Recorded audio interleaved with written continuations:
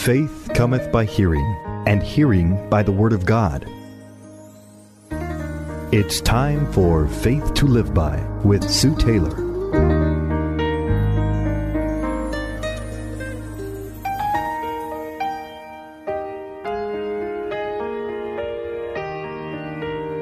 Thank you for joining me today on Faith to Live By.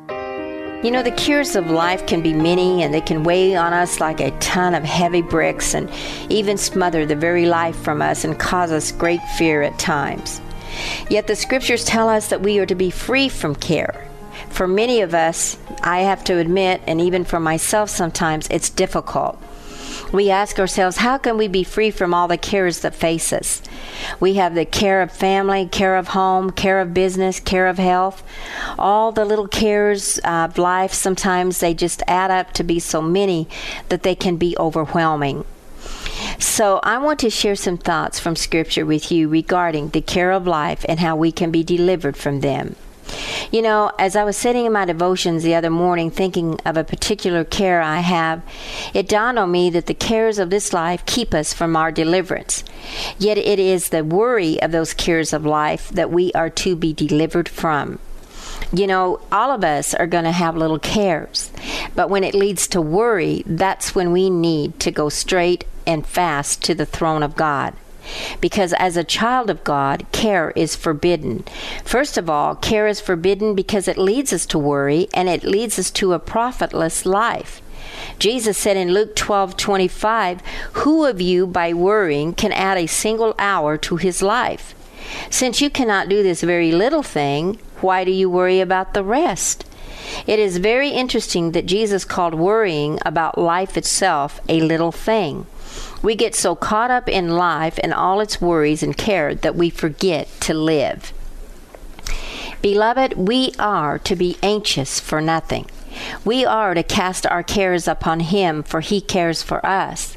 Maybe we are anxious and worried because we are looking to the world to fulfill our lives when Jesus and His words of comfort and instruction is the only thing that can truly fulfill us and make us profitable instruments and fruitful vessels. Secondly, the cares of this life overwhelm us because we allow this life to choke out the Word of God in us. Remember the parable of the seed in Matthew? Other seed, it said, fell among thorns, which grew up and choked the plants. The one who received the seed that fell among the thorns is the man who hears the word, but the worries of this life and the deceitfulness of wealth choke it, making it unfruitful. It's interesting that worry is associated with the deceitfulness of wealth. Maybe this admonition comes from Jesus because He knows that when we strive after the material, the spiritual will always suffer. Thirdly, when we allow the cares of this life to overwhelm us, it indicates distrust in the providence of Almighty God. Just as Jesus said that we couldn't add a single hour to our life, He also told us in Matthew, "Do not worry, saying, what shall we eat, or what shall we drink, or what shall we wear? For the pagans run after all these things, and you, Heavenly Father, you know our need. You know exactly what we need."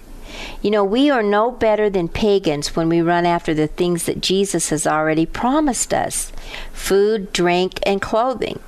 Care of these simple things come from keeping up with maybe fashion in the world and the acceptance of man. Those who influence my life the most are those who are free from the care of keeping up appearances, so to speak, but live to help others, and helping others, they forget about their own care. The care of life is forbidden also because it mars the peace of the home. Remember the story in the Bible about Martha and Mary?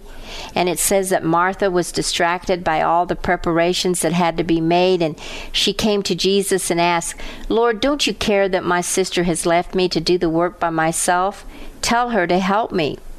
Isn't it interesting how other people try and put their care upon us? Even here, Martha is asking the Lord, "Don't you care?" As you continue to read this passage of Scripture, Jesus tells Martha that Mary has chosen the best part, and that is sitting at the feet of Jesus and learning from Him and about Him. Care of little or big things distract us from Jesus. A lack of care attracts us to Him.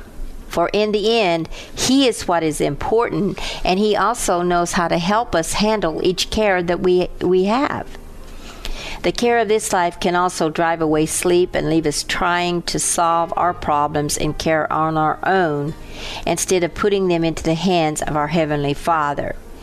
Solomon, the wisest man who ever lived, he said, "When I applied my mind to know wisdom and to observe man's labor on earth, his eyes not seeing sleep day or night, then I saw all that God has done.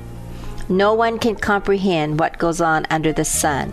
Despite all his efforts to search it out, man cannot discover its meaning." Even if a wise man claims he knows, he cannot really comprehend it. Here, the wisest man that ever lived, Solomon, acknowledges 4 things. Number 1, worldly care will cause us to lose sleep. And number 2, that no one can really comprehend God's works and ways. And number 3, God is so large and so big that He is unsearchable.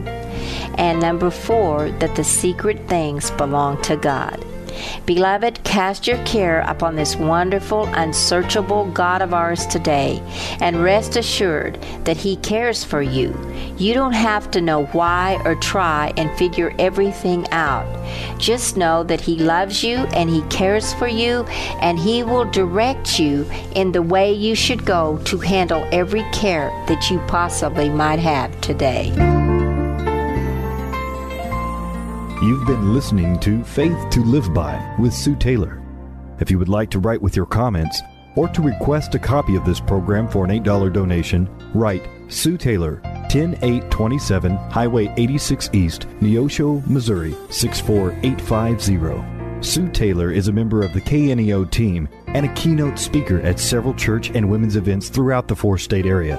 To book Sue for your next event, contact Sky High Radio at 417-451-5636. Are you a Christian who likes to read?